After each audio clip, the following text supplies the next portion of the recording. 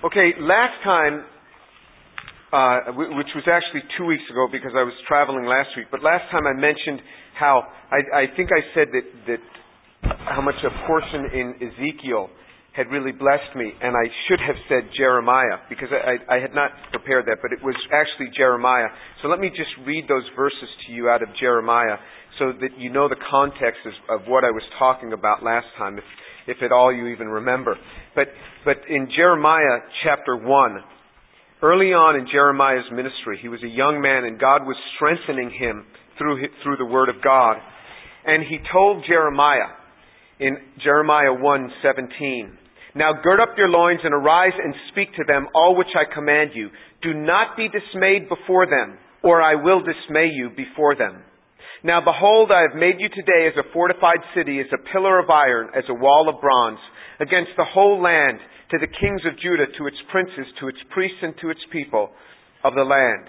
They will fight against you, but they will not overcome you, for I am with you to deliver you, declares the Lord." So the context of what I was talking about is how God empowers us. And as young people, sometimes we wonder, can I really do this? And I'll tell you, there is never a time in your life where you're going to feel, I am the proper age, I am now adequate. If you're in college, you'll feel you're too young. If you're my age, you'll feel you're too old. And always, there is never the right time. Maybe a nanosecond, there's a transition point, but it's very short, and I don't remember when it was, that I felt that I was really comfortable in that time period. And so, what he says is, don't be dismayed before them, or I will dismay you before them. If you allow yourself to be dismayed, you will be dismayed. And he says, I will make you like a fortified city, like a wall of bronze. I will empower you for what I have. Okay, so let's turn back now to Acts and see the context of all of this discussion. Acts chapter 9. And we were reading about the conversion of Saul, and then he was later called Paul. And it says, let's start reading from verse 13 of Acts chapter 9. "But Ananias answered, Lord, I have heard from many about this man, how much harm he did to your saints at Jerusalem. And here he has authority from the chief priests to bind all who call upon your name." Now we're at Acts 9:15. "But the Lord said to him, Go, for he is a chosen instrument of mine to bear my name before the Gentiles and kings and the sons of Israel. For I will show him how much he must suffer for my name's sake." So Ananias departed and entered the house, and after laying hands on him said, "Brother Saul, the Lord Jesus, who appeared to you on the road by which you were coming, has sent me so that you may regain your sight and be filled with the Holy Spirit." And immediately there fell from his eyes something like scales, and he regained his sight, and he got up and was baptized. And he took food and was strengthened. Now for several days he was with the disciples who were at Damascus. And immediately he began to proclaim Jesus in the synagogue, saying, "He is the Son of God." And all those hearing him continued to be amazed and were saying, "Is this not he who in Jerusalem destroyed those who called on this name, who had come here for the purpose of bringing them bound before the chief priests?" But Saul kept increasing in strength and confounding the Jews who lived at Damascus by proving that Jesus is the Christ. Okay, so this is Saul's conversion. Saul was knocked to the ground, became blind. For 3 days he was blind. He ate nothing, he drank nothing, and he was in prayer. God sent a man, Ananias, and Paul had seen in a vision that a man named Ananias was going to come and was going to pray for him that he could regain his sight. He didn't know when that was going to take place. Ananias is told by the Lord to go. Ananias argues at first and says, "Lord, are you sure? This is the guy who came to destroy us." And God says, "Go. I'm going to make him an instrument of mine." And so Ananias goes in verse 17. And he says to him, "Brother Saul." So look how he addresses him. He addresses him as brother. God said, "He is my chosen instrument," and immediately Ananias says, "I will go." He says, "Brother Saul, the Lord which appeared to you on the road by which you were coming has sent me to you that you may regain your sight and be filled with the Holy Spirit." So now here is Saul. Remember, a Pharisee of Pharisees, one who was sent to persecute the Jewish believers, the ones who believed that Jesus was the Messiah, one who was sent to kill them. And he is a dignified man. He has a whole entourage with him. He has military forces with him. And here he is being prayed for by one of the very people that he came to persecute. He is probably in the home of not a believing, not a Jew who's a believer in Jesus, but a Jew who he was intending to go to their home. And he's a dignified man, and here one who he was coming to persecute is come to lay his hands on him and pray. When you come into the body of Christ, when I come into the body of Christ, we are all one in Christ. We are one. There is no clergy and laity. There's clayity. We are all one in Christ. We're all together in this. We all become one. We're all equal before God. That's why we can get on our knees together. Remember, lay your pride, lay your dignity as far as that goes, as your position in the world. Lay that at the doorstep of the church before you walk in. We are all one in Christ. And he is now receiving from the very man that he would have dragged into prison. And in fact, it says that Paul was a violent aggressor against the church, imprisoning those and having them tortured who believed that Jesus was the Messiah.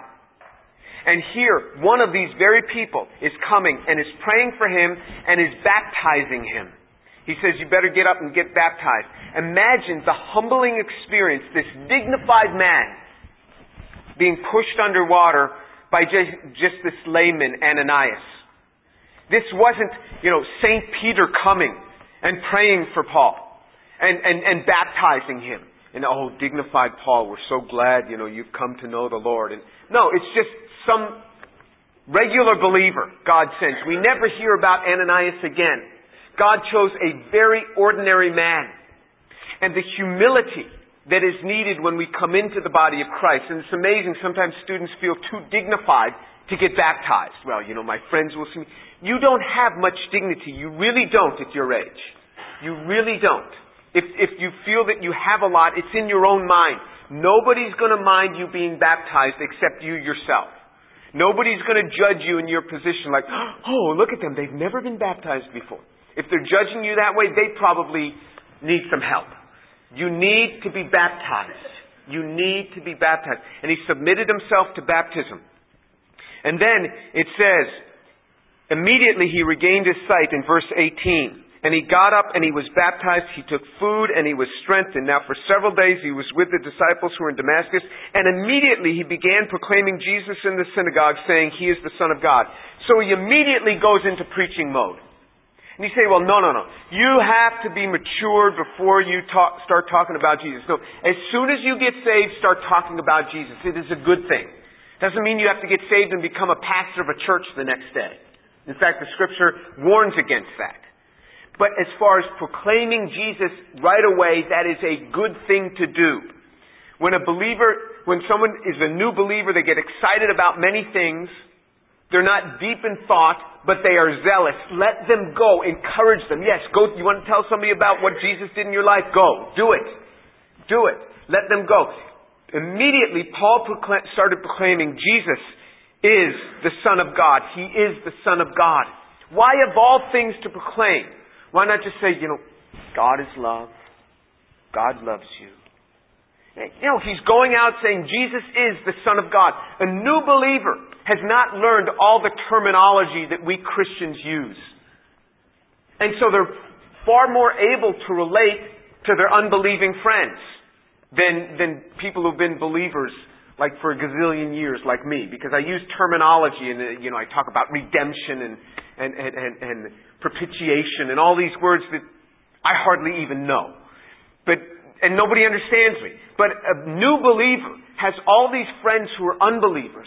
Let them go and begin to share. Let them go and begin to talk. And Paul starts saying, he is the Son of God. Of all things to be saved. Why is this? Because to the Jews, they realized that the Messiah would be the Son of God. If you look in Psalm chapter 2, so keep your finger right there. And we're going to look at a lot of scriptures today. So just get your finger and look in turning page mode. Psalm chapter 2. It talks about God's Son. And you say, oh, come on, these Jews don't have a concept of God having a son. Maybe in this day and age they don't, but they certainly did in that day and age because they read the scriptures. In Psalm chapter 2 it says, in verse 4, He who sits in the heavens laughs, the Lord scoffs at them. He who speaks to them, he will speak to them in His anger and terrify them in His fury, saying, But as for me, I have installed my King upon Zion, my holy mountain. I will surely tell of the decree of the Lord. He said to me, You are my son, today I have begotten you. Look what He says. He says, God is talking of His Son. He says, You are my son, today I have begotten you. So the concept of a begotten son is very real within Jewish history and Jewish scripture. Look in Proverbs chapter 30. So after Psalm, book of Psalm comes book of Proverbs. Look in Proverbs chapter 30. Proverbs chapter 30. And reading from verse 4. Who has ascended into the heavens and descended? Who has gathered the winds in His fists? Who has wrapped the waters in His garments? Who has established all the ends of the earth? What is His name or His Son's name? Surely you know. You see, so this concept of the Messiah being the Son of God is quite real. And it was quite real to the people of this day. And we know that from Matthew chapter 26. Matthew chapter 26, the high priest Caiaphas. Caiaphas is interrogating Jesus. And he interrogates Jesus, he says in Matthew chapter 26, verse 63. Matthew 26, 63. Let's read from verse 62. The high priest stood up and said to him, Do you not answer? What is it that these men are testifying against you? But Jesus kept silent. And the high priest said to him, I adjure you by the living God that you tell us whether you are the Christ, the Son of God. So why is the high priest asking, are you the Son of God? Unless he has a concept that indeed the Messiah is to be the Son of God. And this is why Paul, who's addressing a Jewish audience, says, He is the Son of God. This Jesus is the Son of God. As boldly as he could proclaim it, he is proclaiming it now. Immediately, look at the sequence. He gets saved, he immediately gets baptized, and he immediately starts preaching Jesus is the Son of God. This is not a bad pattern to follow. Really, it is not. In verse 21, and all those hearing him continued to be amazed and were saying, Is this not he who in Jerusalem destroyed those who called on this name and who had come here for the purpose of bringing them bound before the chief priests? But Paul kept increasing in strength and confounding the Jews who lived in Damascus by proving that Jesus is the Christ, or Jesus is the Messiah. The Messiah, the one that God was going to send, God Himself, who God referred to as His Son, His only begotten. They say, isn't this the one who just a week ago was destroying people in Jerusalem who had come here to bring people back bound? When Jesus comes into a life changes. There is nothing like this. There are fads A, B, C, and D that come into people's lives and they get involved in Eastern religions and Western religions and all sorts of things and dancing and in hypnotic things. Those don't change lives for good. What changes a life and turns it from being in a way that is going in a terrible path is to come to know Jesus. A life changes. I know what happened in my life. I know that the thoughts of suicide and anger and hatred were immediately dissipated in a large way. Not totally, but in large part when I got saved, when God was working in my life. And that doesn't mean that if you suffer with depression that you don't have Jesus. No, we all suffer with these sort of things. But I know what Jesus did in my life. When Jesus comes into a life, people change. There is nothing like it when Jesus comes in and invades a life. And when He does, when we welcome Him in and He starts filling us and we start learning, our lives change. There is nothing else like it. There is no better message that we can bring to man. You say, well, we need to get them educated. That's fine. But don't leave out Jesus. Well, you need to feed the man that's hungry. That's fine, but don't leave out the message of the gospel.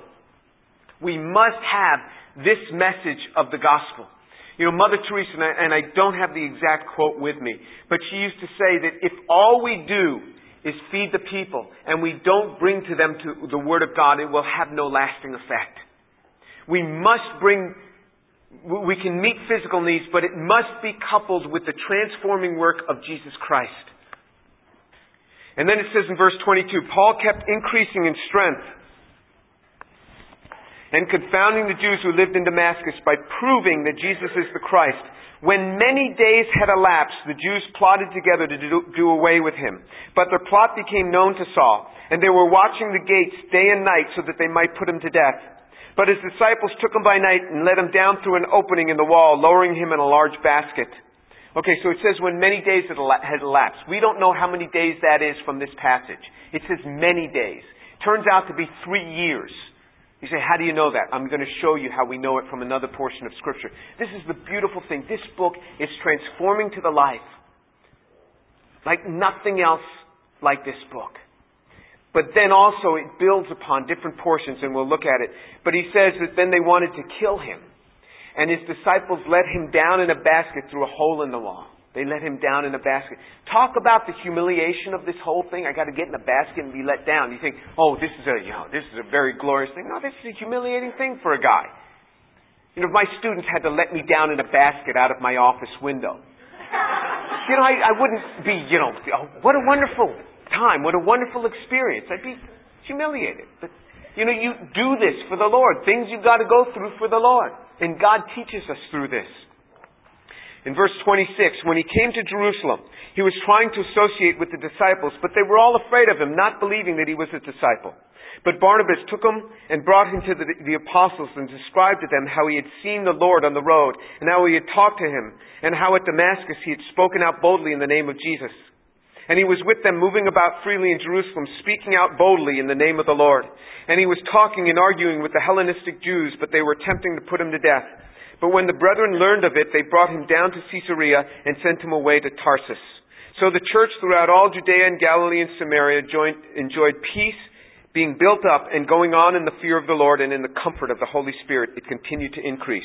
This verse 31, remember, this is in great contradistinction to what was said in just earlier of how a persecution began in the beginning of Acts chapter 8. So the end of Acts chapter 7, Stephen got stoned, and then Stephen was killed, and then in Acts chapter 8, a great persecution arose.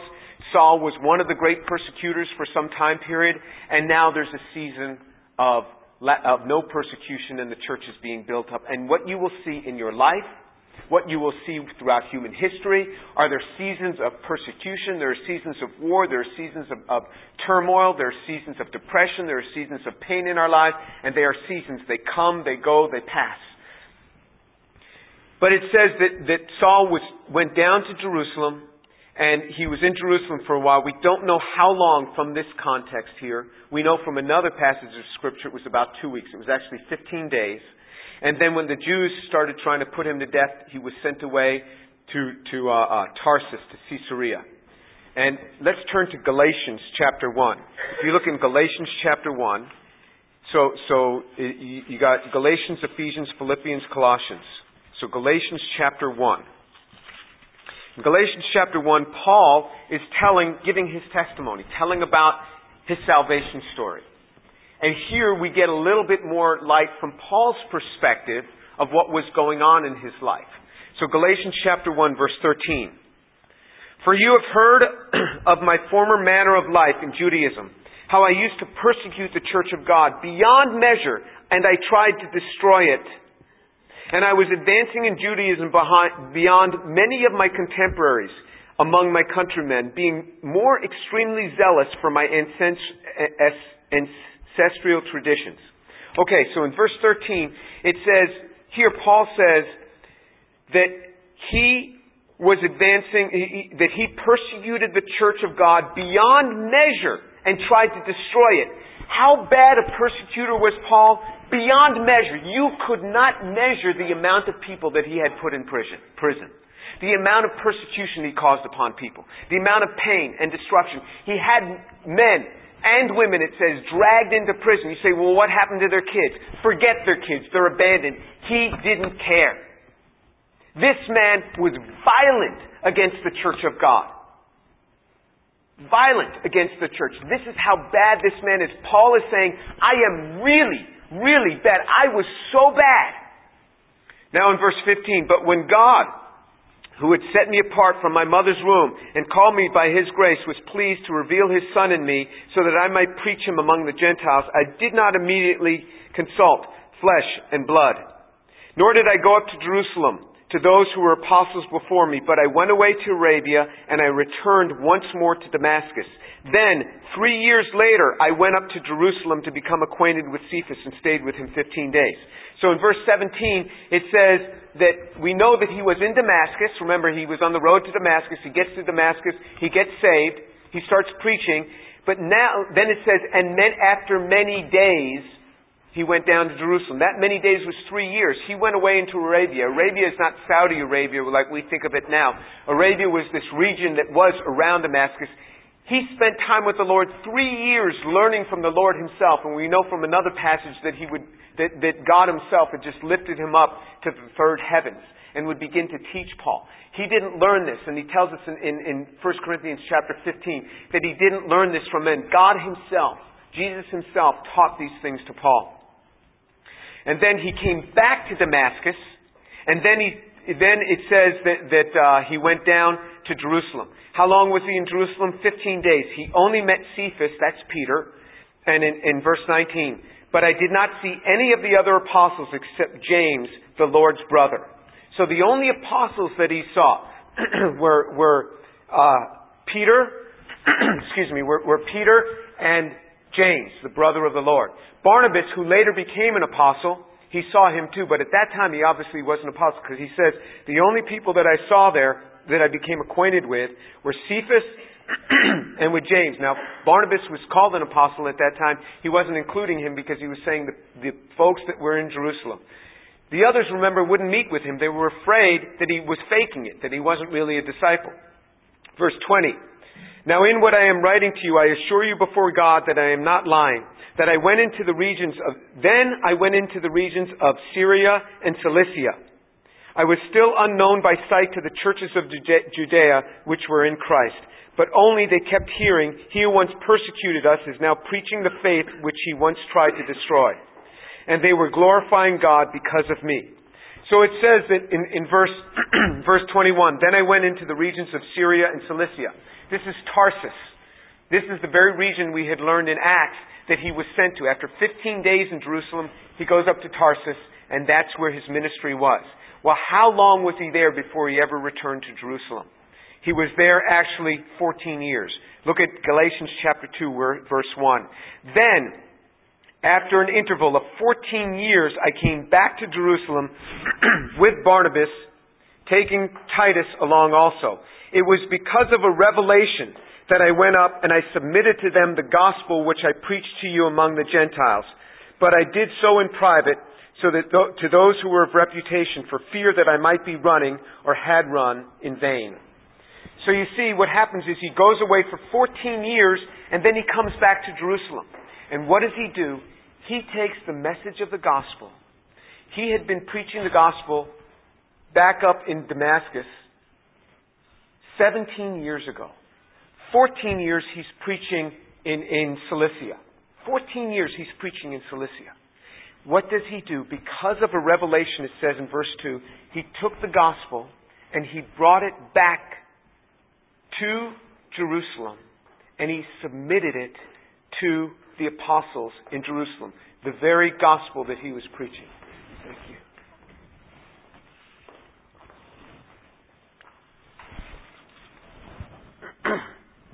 So he takes this message and he starts submitting it to them. The gospel that he was preaching for 14 years in Cilicia, 3 years in Damascus, 17 years he had been preaching. He submits it, it says in verse 2. He says, I went up and I submitted to them the gospel which I preached among the Gentiles, but I did so in private to those who were of reputation, for fear that I might be running or had run in vain. Now this is amazing. Think about this. Here's a man who is instructed by Jesus Christ himself and had been preaching for 17 years. He was no longer a brand new believer. He takes this gospel that he's preaching and brings it to the apostles in Jerusalem and says, am I doing this right? Have I been preaching the Word properly? Do I understand the Scriptures properly? What submission to the church of Christ, to the apostles that were there before him. This man really understood authority. He said, I submit to you this gospel for fear that I've been running in vain. Jesus said of the centurion who said, my slave is sick, will you come heal him? But you don't have to bother coming into my home. Just speak the word and he'll be healed, because I'm a man under authority just like you are. I am also a man under authority, and I speak the word to my servants and they do it. You just speak the word and it'll be done. Jesus turned around and he turned to his disciples and he praised that Roman centurion. And by the way, every time a Roman centurion is spoken of in the New Testament, he's spoken of in a kindly manner. And Jesus says of that centurion, I have never seen such faith in all of Israel. Jesus equated understanding of authority to faith. I submit this class, this teaching that I give you, I submit to the pastor of my church. I submit it to Pastor Landrum. And I meet with the pastor and the leadership of the church several times a year, and I go over what I'm going over. And if they were to tell me, change what you're doing, I would change in a heartbeat. Because I am submitted to them. You say, well, it appears to me you know more Scripture than the pastor. Well, if that's the case, it's of no matter. It's not a matter of who knows more. It is a matter of submission. It is a matter of understanding authority. Paul probably knew a lot more than Peter did at this stage, because God used Paul to write a whole lot more of the New Testament than he did Peter. But he submitted it to Peter and to the other apostles. And he said, have I been running in vain? If you, as young people, and I want to give you something that's actionable, because if I just say to you, if I just tell young people, do better, that's not actionable. You don't know what to do. You say, okay, I'll do better. Do better what? Well, when you're doing 0, you multiply it 10 times, you still got nothing. I want to give you something that you can act upon, and that is learn submission to the body of Christ. Learn submission to the local church. Learn to become a member of the local church. It starts there. You say, well, I don't believe in membership. Membership is by participation. Membership comes by submission. If you're the local body of Christ that you are attending has no membership card to fill out, just by attendance you are a member, then that's fine. But if the local church that you're in has a 1-year new believers class or new members class for those who are attending, those who want to partake, you take part in that class. In this church, I think it's too easy. You just go up after church service and you fill out a little card and a Watch Care membership so that you don't even have to get rid of a membership from another church. It's simple. It is too easy. And you're a member. You do that. That is an act of submission. And then you say to the pastor, hey, my name is so-and-so. I'm active on campus, so it's hard for me to participate here, or I'm not active on campus. What can I do to help you out here? This is an act of submission. If you do this, you will be blessed in life. You say, why should I do it? So you'll be blessed. You don't do it, you'll miss out on a blessing. Every blessing in Scripture is coupled to some act of obedience. You show me a blessing in Scripture that's not coupled to an act of obedience, because I've looked for it. I've never found it. And I've read this Bible from beginning to end many times. Every blessing is coupled to an act of obedience. You learn to submit to the body of Christ. Here is this great man, this dignified man, preaching Christ 17 years, taught of the Lord himself, and he submits it. He says, I'm afraid. Have I been running in vain? Would you verify this for me? Not, look, I've studied this portion. I've been studying this for 2 weeks. I really know it. Well, that's pretty disgusting. You take that and you submit it to somebody around you. You're teaching a Bible study for a crusade. Talk with the crusade leader. These are my thoughts on this. What do you think? If the crusade leader says, no, you need to correct yourself, don't say, well, I know more than you do. Just correct it. Just take their advice and follow their advice. Learn to walk in submission, and God will bless you. You say, well, the church just wants my bank account number. The church doesn't care about your bank account number. They've never asked me for my bank account number, and really, They're not looking for they don't expect that the college class is going to underwrite, the phase 4 of the development of the church. They're not looking for that. They want the blessing of God in your life. Here's Paul learning to submit these things to the body of Christ. If Paul can do this, what about us? If Paul can do this, what about me? And the submission doesn't just stop here. It goes, I have a chair of my department, meaning that there's a chairman, a chairperson, that they're over all the department. They're a colleague of mine. In fact, it is a junior colleague of mine that is chair of the department.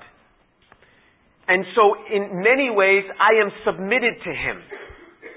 I am his senior in research. I am his senior in being a professor. But he has now been appointed chair of the department. You say, well, why wasn't I the appointed chair? I didn't want it. To me, that's a thankless position. But he is appointed chair. I am submitted to him. And you know what I do is, and then above him I have a dean. I am submitted to her. And above her there's a provost, and above him is a president. And so periodically, at least once a year, sometimes twice a year, I will get out, I have some stationery. Yes, stationery. It's not electronic, it's a piece of paper. And I take out a pen and I actually write a note thanking them for how wonderful it is to work at Rice University. You say, well, you're kissing up. No, I'm telling the truth. Rice is the best employer I have ever had. And I write to them, thank you for making this place so wonderful for me.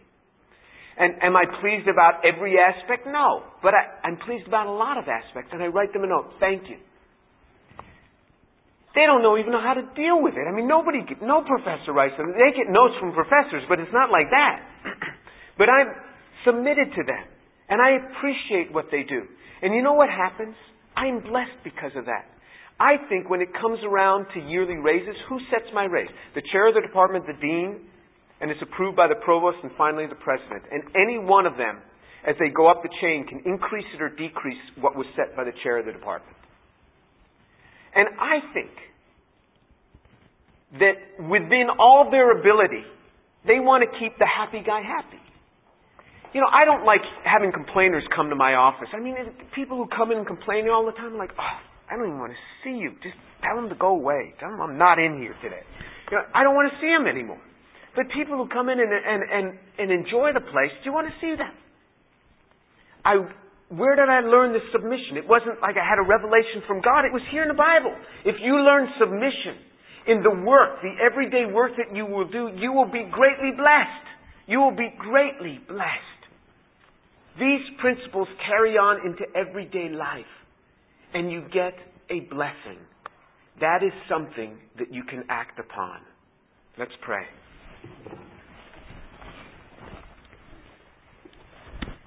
Father, I thank you so much for the Scriptures, for the Word of God that teach us your Word so that we understand submission to the body of Christ. Submission. That we understand what it is to obey you in the waters of baptism. What it is to speak of your Word. To speak of the glories of God, that Jesus is the Son of God. Father, thank you for the demonstration of this man's life. And Father, I pray for these young people, that you so work in their lives that they would learn what it is to submit, to serve in the body of Christ, so that they would have good lives and be greatly blessed. So that they would find good spouses in your time after your own choosing, and that from them they would have good families that honor you, children that love your name. And Father, I pray that you would start it here at this stage in their lives. They would learn these concepts. Father, your blessing, I pray, be upon them. May they walk according to your word. In the name of Jesus. Amen.